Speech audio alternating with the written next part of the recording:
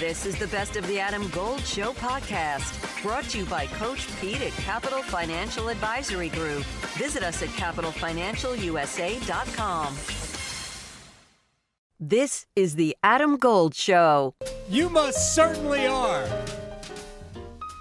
Most certainly are, not must certainly are. Gosh.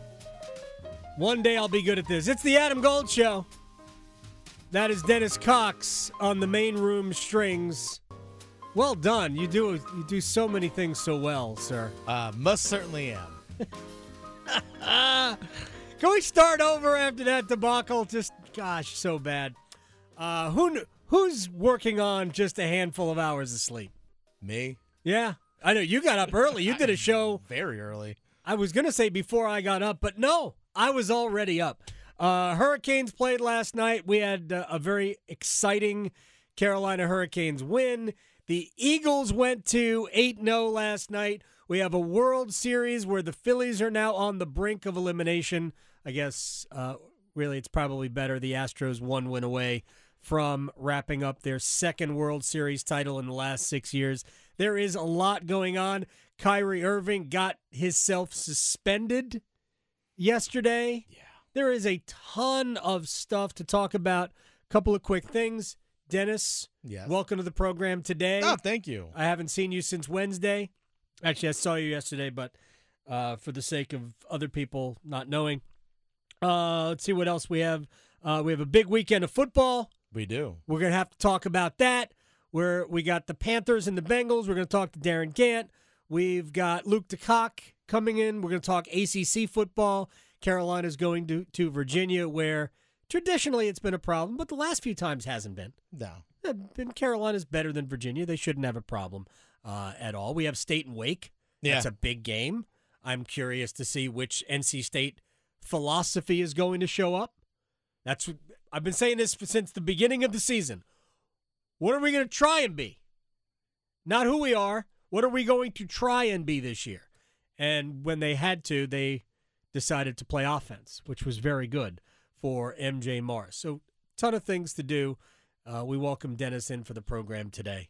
And then I don't know if we get back to normal on Monday or not. I have no idea. Nobody does. I have no idea. Nobody has a clue. It's a jigsaw puzzle.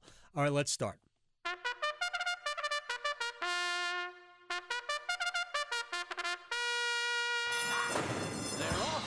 Train of thought could be an issue today. I don't know why. I don't know why I think that. One game away from the Houston Astros' second World Series title in 6 years. They win it 3-2 last night. First time in the World Series that a team was not ahead 5-0. First time. In the other 4 games, a team led 5-0. Amazing. Great defensive plays at the end, but how about the exploits of rookie shortstop Jeremy Pena? 2-2 the count as Pena lifts one in the air to left field. It's hit pretty well. Schwarber's back at the wall, and we'll watch it go. Jeremy Pena lofts one into the seats in left for a home run, and the Astros go on top 2-1. Pena had an RBI single in the top of the first that gave the Astros a 1-0 lead. Then he hits the home run. He was also in the middle of the inning that had the Astros tack on a run in the top of the 8th. 3 for 4, a home run, couple of runs batted in. He is hitting .381 in the series. Stands a pretty good chance. I wouldn't call it automatic. Pretty good chance of being the MVP. He's had a super postseason. Remember when Carlos Correa was their young shortstop of the future? Ages ago. It was all of a year ago.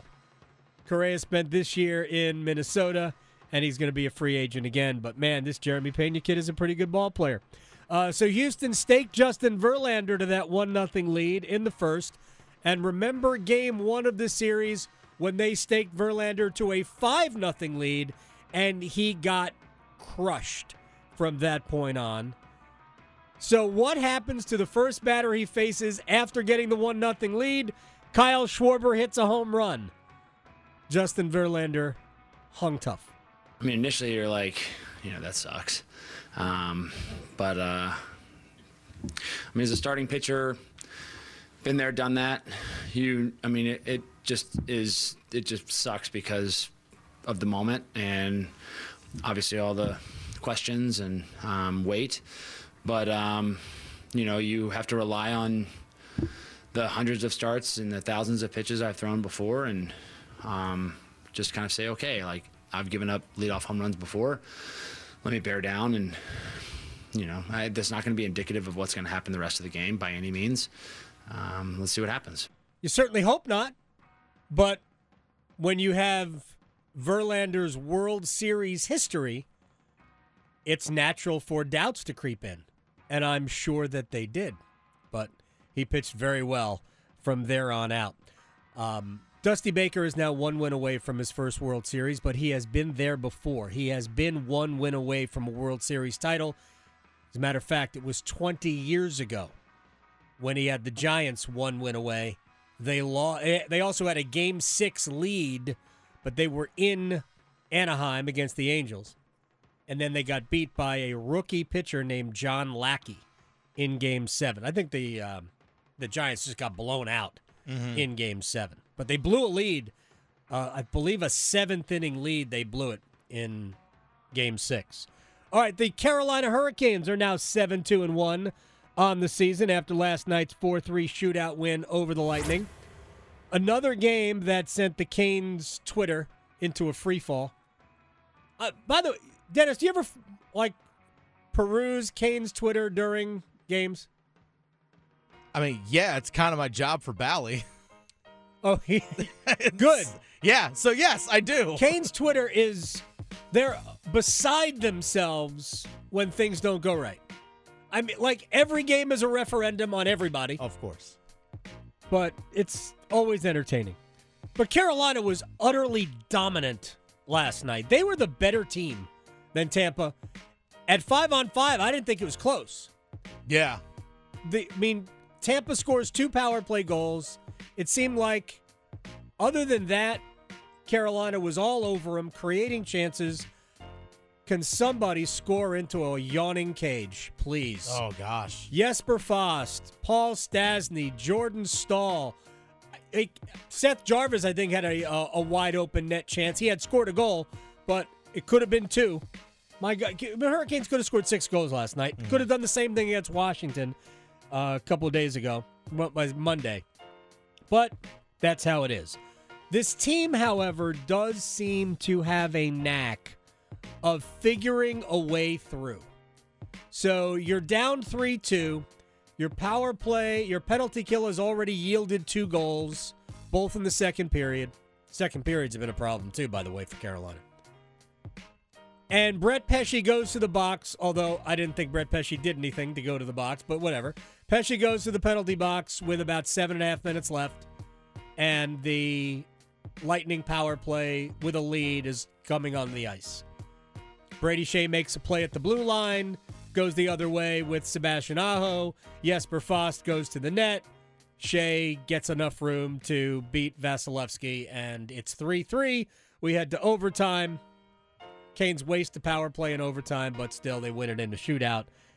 Tremendous game, performance, better result.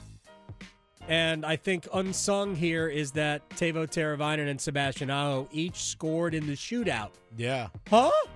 That was Aho's first shootout goal since 2017. Yes, it's his 4th all-time. But they don't even use him in the shootout. Well, yeah, he's been 0 for his last 8.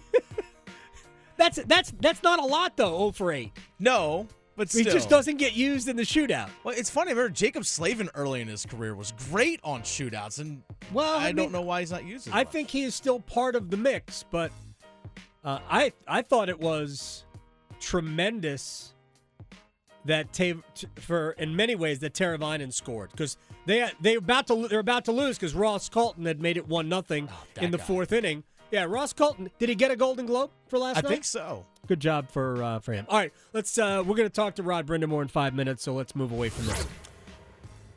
While all of that was going on, the Philadelphia Eagles were going to 8-0 on the season, A surprisingly mediocre 29-17 win over the Texans. Probably not Philly's best game of the year.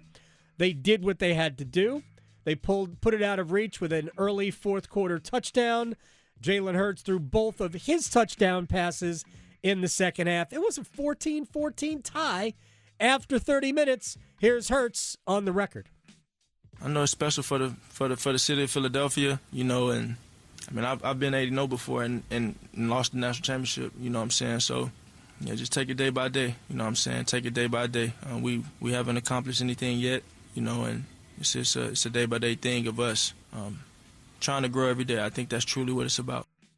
The head coach, by the way, is also 8-0, Nick Sirianni. Yeah, it's just the next one. At this particular point, being 8-0 is sweet, right? And it beats the alternative of being 7-1 or 6-2, right? And so we know that our goal wasn't to go 8-0. Our goal is to take one game at a time, and that's our goal. And so, is it good? Is it good to be able to have this long weekend instead of 8-0? Of course, but we know that we're going to get back to work on Monday and go attack this next game against Washington like we attacked this last game against Houston. It's sad to me that we've already started the talk of can Philly go 17-0. It bothers me, right? But what else is? Never mind. I'm not going to get into that. But they do have a pretty soft schedule. I mean, there are some tough games. They've got the Titans left. They still have another game with the Cowboys. That'll be in Dallas. I think they have another one with the Giants. So there are difficult games left on their schedule. So I'm not saying that they basically play, Eastern Kentucky the rest of the way. But it is silly from this standpoint. Like, I know the Eagles are good, but I don't think anybody believes that the Eagles are a juggernaut. I mean, there's really just one of those in the NFL, maybe two, if we assign the Chiefs the same status. The Bills are the juggernaut. I think the Eagles are very good. I think they are the best in the NFC, but I don't think, and because I don't think they're a juggernaut, I have a hard time seeing them go 17-0, no matter how bad the schedule is. And by the way, who you play does matter. I heard that this morning. That, well, it's not the Eagles' fault that their schedule has been soft. Nobody's blaming the Eagles, but who the Eagles have played to this point actually does matter. Should they schedule better out of conference? They tried. Is that what the committee wants? They tried to schedule better out of conference. All right, real quick before we hit to Rod Brind'Amour. This is a great story about conference realignment, especially for those who always push back on basketball not mattering. It appears that Gonzaga is in talks with the Big 12 about leaving the West Coast Conference and joining the Big 12. Now, there's some talk about Gonzaga starting a football program as well. Whatever. If that's what happens, that's what happens. But we all understand that Gonzaga would be doing this to play basketball in a better league. So there's a number of things I want to point out here. The first is, if this happens, George Kliavkoff and the Pac-10 or 12 or 8 or however many teams will be left should shutter their doors immediately. If you are the Pac-12 and you allow Gonzaga to join the Big 12, then you're done. You're just flat finished as a league. Especially when you're losing UCLA. You have to add Gonzaga if that's a possibility. All right, that's that. Apparently they also talked to the Big East. Which, I know, I saw your eyes. I saw your eyes, Dennis. You went, what? The Big East? They're in Spokane, Washington. The Big East put up a middle finger to geography a long time ago. Creighton in Omaha, Nebraska is in the Big East. Denver and La Crosse plays in the Big East. There you go. See, there it is. Marquette in Milwaukee, Wisconsin plays in the Big East. Yeah. Right? DePaul in Chicago is in the Big East. There is no geography. in the Big East. It has nothing to do with geography. It is simply a basketball league. Mm-hmm. Gonzaga would fit beautifully. Butler in Indianapolis is in the Big East. It would be extreme, but I appreciate the Big East for exploring the possibility. But I think Gonzaga needs this move more than the Big 12 needs this move. I know they're talking about, the Big 12 clearly be the best basketball league. Okay, I'm not getting into silly debates. But I've said for a long time, there's a reason why Gonzaga has not won a national championship, beyond that it's hard to win a national championship.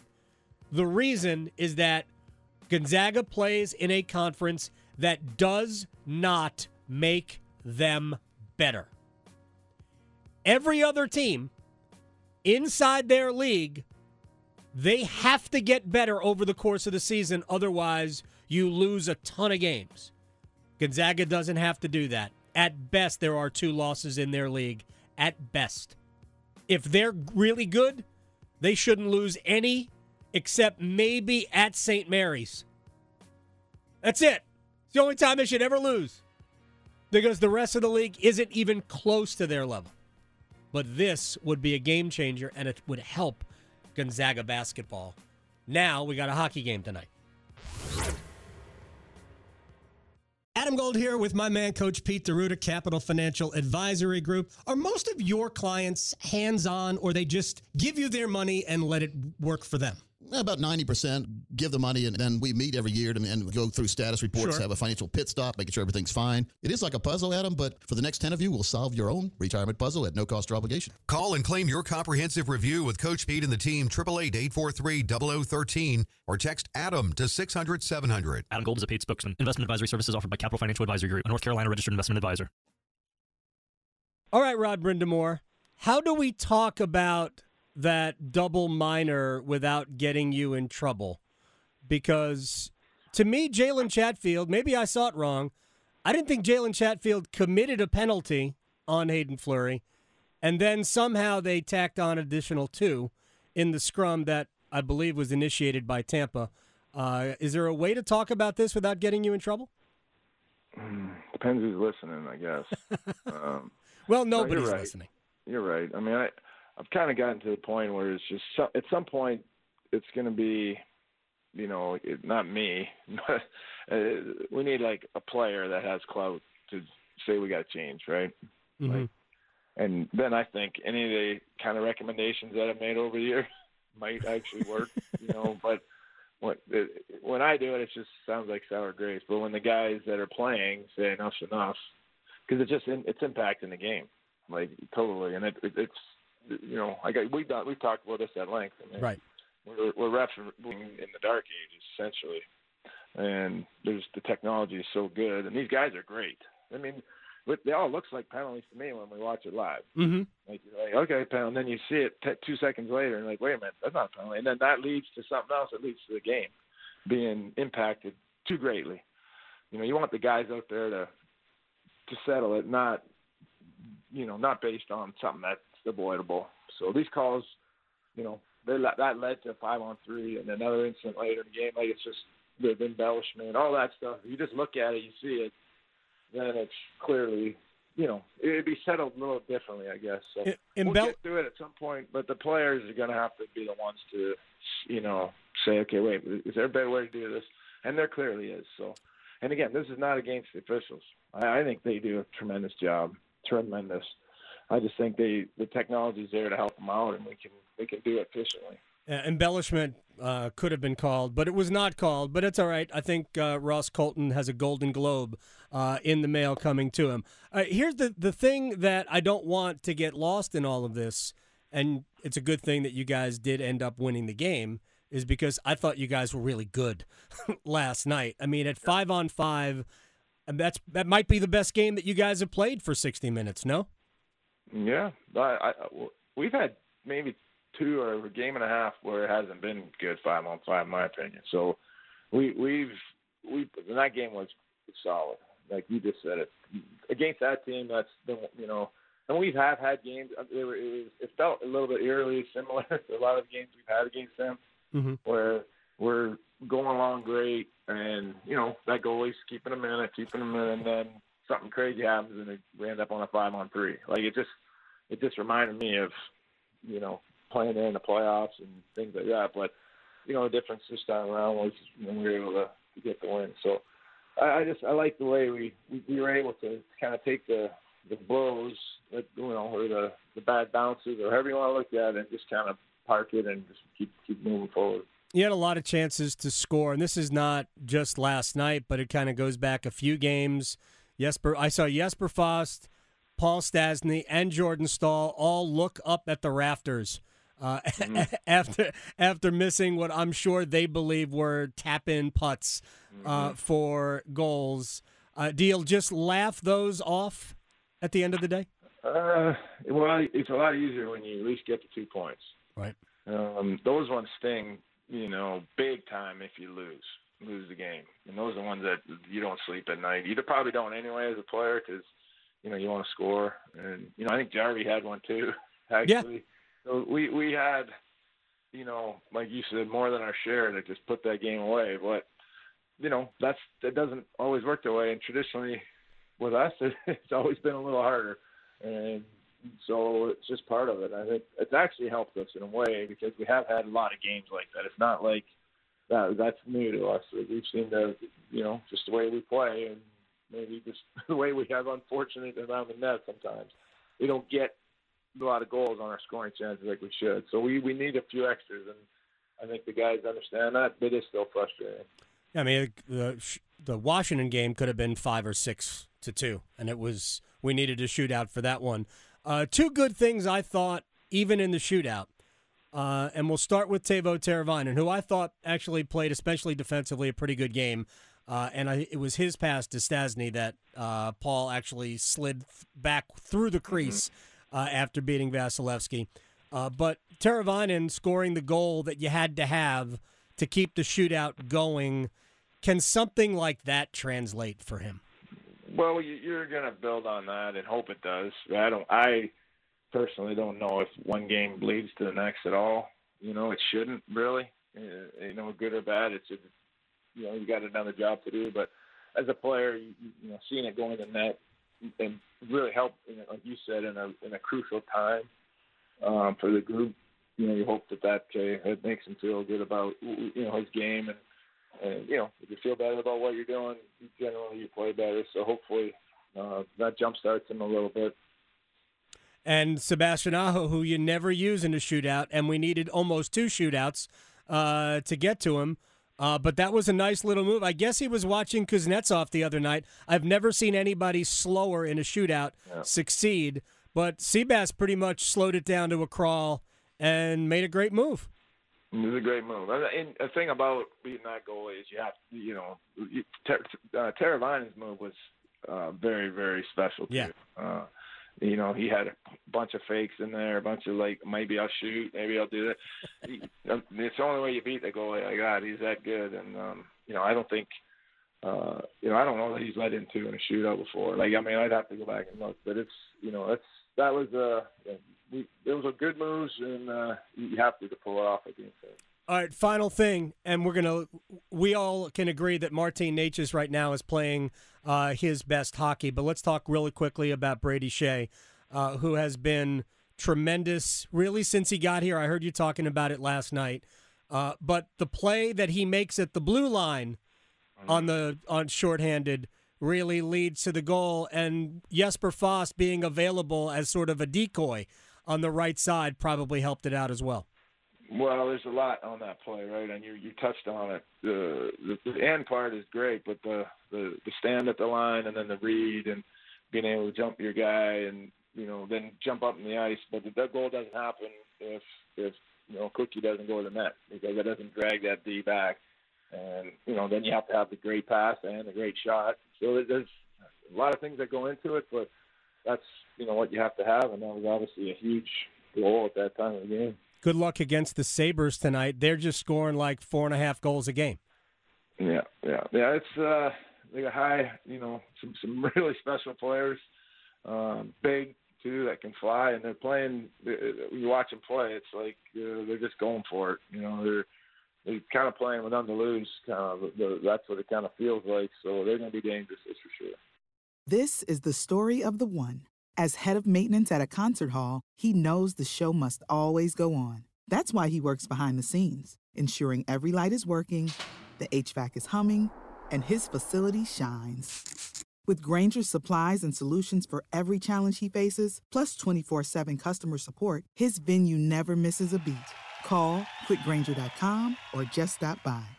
Grainger, for the ones who get it done.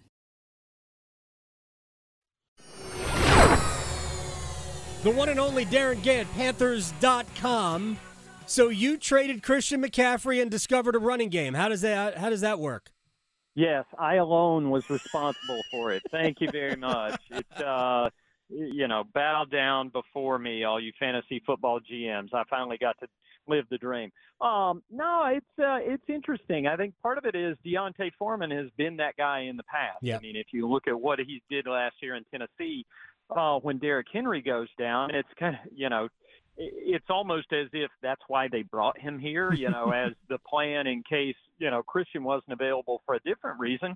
But he's done this before, and he's a big physical back, leans on people, creates contact on his own. So, he's a different kind of back. It's more old school. He's more of the Stephen Davis type, who we've obviously seen come in and do some good things here. So, we'll see what it looks like in the long term. I just think with Christian, as I'm sure you guys have talked about a lot, it almost just felt like it was time. It was people who needed different things in a relationship. And, Christian is in a spot where, it's probably the perfect place, honestly, for him and his skill set out in San Francisco. And what they needed was draft capital, because as they look in the next offseason, they're obviously going to be looking for quarterbacks. And now they've got more picks with which to try to acquire one. Darin Gantt, Panthers.com, is joining us. I actually termed I guess we haven't spoken since the trade. I actually have termed the McCaffrey trade a mercy trade. It's sort of like, the animal is suffering, and because you love the animal, then we put the animal down. So they decided that the relationship between the Panthers and McCaffrey, well, not a bad relationship, just his career here needed meaning. So we put this career down and we assigned meaning to the rest of his career, because it just didn't look like this team was going to be good enough by the time his skills maybe eroded in 3 years or so. But I am curious. Well, that took a dark turn, Adam. It did. I'm not going to lie. I have a lot of time to think about these things. I wasn't expecting. I have a long drive to and from the station every day, so I have a lot of time to reflect on things. But I think it was a good trade for both sides. I appreciated that the Panthers got some draft capital back, and we'll talk about that draft capital in a bit. But there has to be a different feel around that team. And it has nothing to do with, we finally got rid of Christian McCaffrey, because that's obviously not the case. Right. But there has to be just a little bit of a different feel with Steve Wilks and with some other people who have basically now have no choice but to step up and contribute. Right, and I made the analogy the other day in the mailbag, which you can read at Panthers.com. It's almost like a foxhole mentality. And, when you're in a battlefield situation, the guys in your foxhole are your closest friends, because they're the only ones that can save your life. Right. Some days. And there's a little bit of that. I mean, it's almost like what's left around here, and everybody's looking around like, well, we're the only one. So they have, and I do think a good bit of credit goes to Steve Wilks. One of the things I'm always careful about, I think there's a reflexive thing in sports journalism or sports media. It's not all journalism. To when somebody's gone to make everything that was wrong that guy's fault, you can disagree with the Matt Rhule idea or era and still recognize that some of the stuff he put in place here is valid, and some of the things he was saying was true. It just wasn't getting done. And I think Steve's done a good job of kind of grabbing guys up and saying, hey, this can still matter. It does still matter for us. And for the people in that foxhole, it does still matter. Steve Wilks is coaching for a future, and every player on this field right now is the same way. But I'll be honest with you. Last week in Atlanta, I've seen after the pick six right before halftime, I've seen Carolina Panthers teams of recent vintage, not just Matt Rhule teams, but other teams, lose that game by 20. Mm-hmm. And they did not lose that game by 20. They were in position to win it a couple of times. Should have won it, to be honest. And I heard it again this morning. I heard Mike Greenberg on ESPN say if DJ Moore keeps his helmet on, the Panthers win. Maybe. I mean, Eddie Pinheiro did miss the same field goal that is an extra point in overtime. So I don't blame DJ Moore at all. Not one single bit. I don't blame DJ Moore. I mean, if you wanted to blame anybody, and I don't even like that because he's not trying to miss it. Yeah. Eddie Pinheiro needs to make either the 48-yard extra point, which is almost, 80% pretty much for NFL kickers these days, or make the one in overtime and then the Panthers still win. So I'm not even going to play that game. Listen, multiple things can be true at once. DJ should have left his helmet on. Eddie should have made the kick. Brian Burns should have tackled Marcus Mariota in the backfield rather than letting him scramble 30 yards in overtime to set up the game-winning field goal. That's another good thing. P.J. Walker shouldn't have thrown a pick six right before halftime. So, there's plenty of that to go around if you want to go down that road. I mean, and listen, I get it. We've done this for a long time, you and I, so you know how the game goes. I mean, Eddie is still – I was kind of amused that there were people thinking Eddie's going to be cut. This was the 33rd kicker in the league, when your regular kicker got hurt in the preseason. So he was the first guy off the recycling pile. And, he's the best available at this point. What are you going to find that's better than Eddie Pinheiro right now? You're not. He's in the top half of the league in field goal percentage. Yeah. So, we can be mad about things and also have some perspective. All right, here's some perspective with Darin Gantt. And I've been talking about this now, and I came to this realization, and I think it was when the Robbie Anderson, Robbie with a Y, blew up on the sideline. With a Y, with an I, who can remember? No, with a Y. It's not new Robbie, it's old Robbie. I love Steve Wilks. I think they should take the interim tag off him now. I'm not concerned with how many games they win. It's easy for me to say that here, and I freely admit that. But I think it matters to him. Spend somebody else's money. Exactly.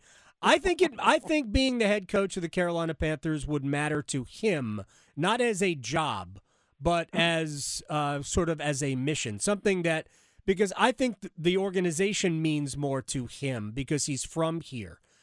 I think that matters. I think I'm using as an example the head coach of our hockey team here. Rod Brind'Amour wanted to be the head coach of the Hurricanes, not of an NHL team, of the Hurricanes. I think this would matter to Steve Wilks. I think he's a great guy to be the front face of your franchise. Yeah, and it's hard to tell. And people ask me what I think it's going to, this thing could change 8 times between now and the end of the season. And right now, everybody thinks, you got to get an offensive mind. My thing on offensive guys is that supply is kind of picked over now. And for every great young coach you think you're getting, there's a couple who may not be as great. They don't all get to be Shanahan or McVay. Mm-hmm. So it's weird. I do think Steve has done some things in the last couple of weeks, and you could tell in that post-game locker room the other week after the win here that it was just different. And the feeling, it had been right or wrong. I mean, at the end, coming down the stretch of the Matt Rhule era, there was a weight on this franchise. And, everybody kind of felt it. And, you had a suspicion that it probably wasn't going to turn around anytime soon, especially with the injuries and the quarterback situation. But, in that post-game locker room, it was all lifted. And, they weren't supposed to beat Tom Brady ever, especially with DJ Walker at quarterback, especially with an interim coach after firing 5 games in a year. None of this stuff was supposed to happen. And I think that feeling in there was real. I mean, the guys have talked about it in the days since. And a lot of that's got to do with Steve. He does carry himself with a competence, with a gravity that, is able to keep what could be a frantic situation calm, and that's a credit to him. I mean, that's what he exudes, and, that kind of calm, competent leadership. And, that's what they needed in this situation, because whether, it's an interim coach, it's an interim quarterback, it's an interim running back, it's a lot of interim pieces right now, to be honest, with the Carolina Panthers. So I think those guys that are still here are just trying to make the best of it. Let's talk about the interim quarterback before we wrap this up with Darin Gantt, at Darin Gantt with 2 T's on Twitter, Panthers.com. The interim quarterback. Maybe P.J. Walker is the right guy for this situation for right now, and the Baker Mayfield era or the Sam Darnold era is simply over, and we can just let P.J., assuming he stays healthy, roll the rest of the season and be done with it. What a time to be alive. Think about that for a second. Think about the words that just fell out of your face hole, Adam Gold. I mean, this is Philip J. Walker, who was going to be cut at the end of training camp if Sam Darnold and Matt Corral don't get hurt in the preseason. I mean, that's not an opinion. That's a thing that was going to happen. And now my coworker at Panthers.com, Augusta Stone, wrote a story about PJ this week that included comparisons to Tom Brady, who he beat, Patrick Mahomes, who name-checked him for the pass at the end of the Atlanta game the other day, and the fact that if PJ had enough attempts to qualify, he would be 11th in the league in passer rating right now, right behind Aaron Rodgers and Lamar Jackson. I mean, those 4 names just came out of my head in regards to PJ Walker. I mean, think about that for a second. None of this is supposed to be happening. So PJ, to his credit, and I almost said bless his heart, but he doesn't deserve that. PJ, to his credit, has seen some things and lived through them. He was in Indianapolis when Andrew Luck decided to retire at the end of a training camp. So what's going on here right now isn't even the weirdest thing he's been a part of. He's in the XFL, for God's sake. So, yes, in that situation, I mean, much like with Steve Wilks, I think his personality lends itself to kind of the chaos that's swirling around him, because to him it ain't all that chaotic, and he's played well. I mean, I may or may not have been a little sarcastic the other day during the Rams game when I said, let PJ cook. But at the same time, in that Rams game, they handcuffed him. They didn't let him throw downfield because they didn't want him to make a mistake. I mean, in his career at that point, he had 2 touchdowns and 8 interceptions. Seems reasonable. But in the last couple of weeks, it's an old school plan. You run the ball and you let the guy throw downfield and get yards in chunks. It's very Dan Henning, Jake Delhomme when you look at it that way, because that 0-3 offense was all based on handing it to the big back and running play action off of it and moving the ball downfield. It's also how the Raiders became the Raiders. Run the ball and then take shots down the field, and it's worked. I still can't believe Atlanta allowed DJ Moore behind the defense, but, hey, that's an Atlanta problem. Hey, he split 2 guys. I mean, that wasn't Haruki Nakamura. That was an offensive player making a play. Come on. I know. Oh, that was great. Darin Gantt, you're the best. I appreciate your time, my friend. Yeah, man, anytime. You got it. At Darin Gantt with 2 T's for extra talent. This is the Adam Gold Show. This is the story of the one. As a maintenance engineer, he hears things differently.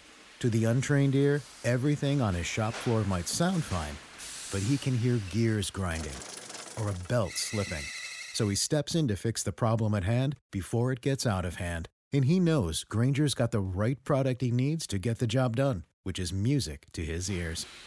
Call, click Grainger.com, or just stop by. Grainger, for the ones who get it done.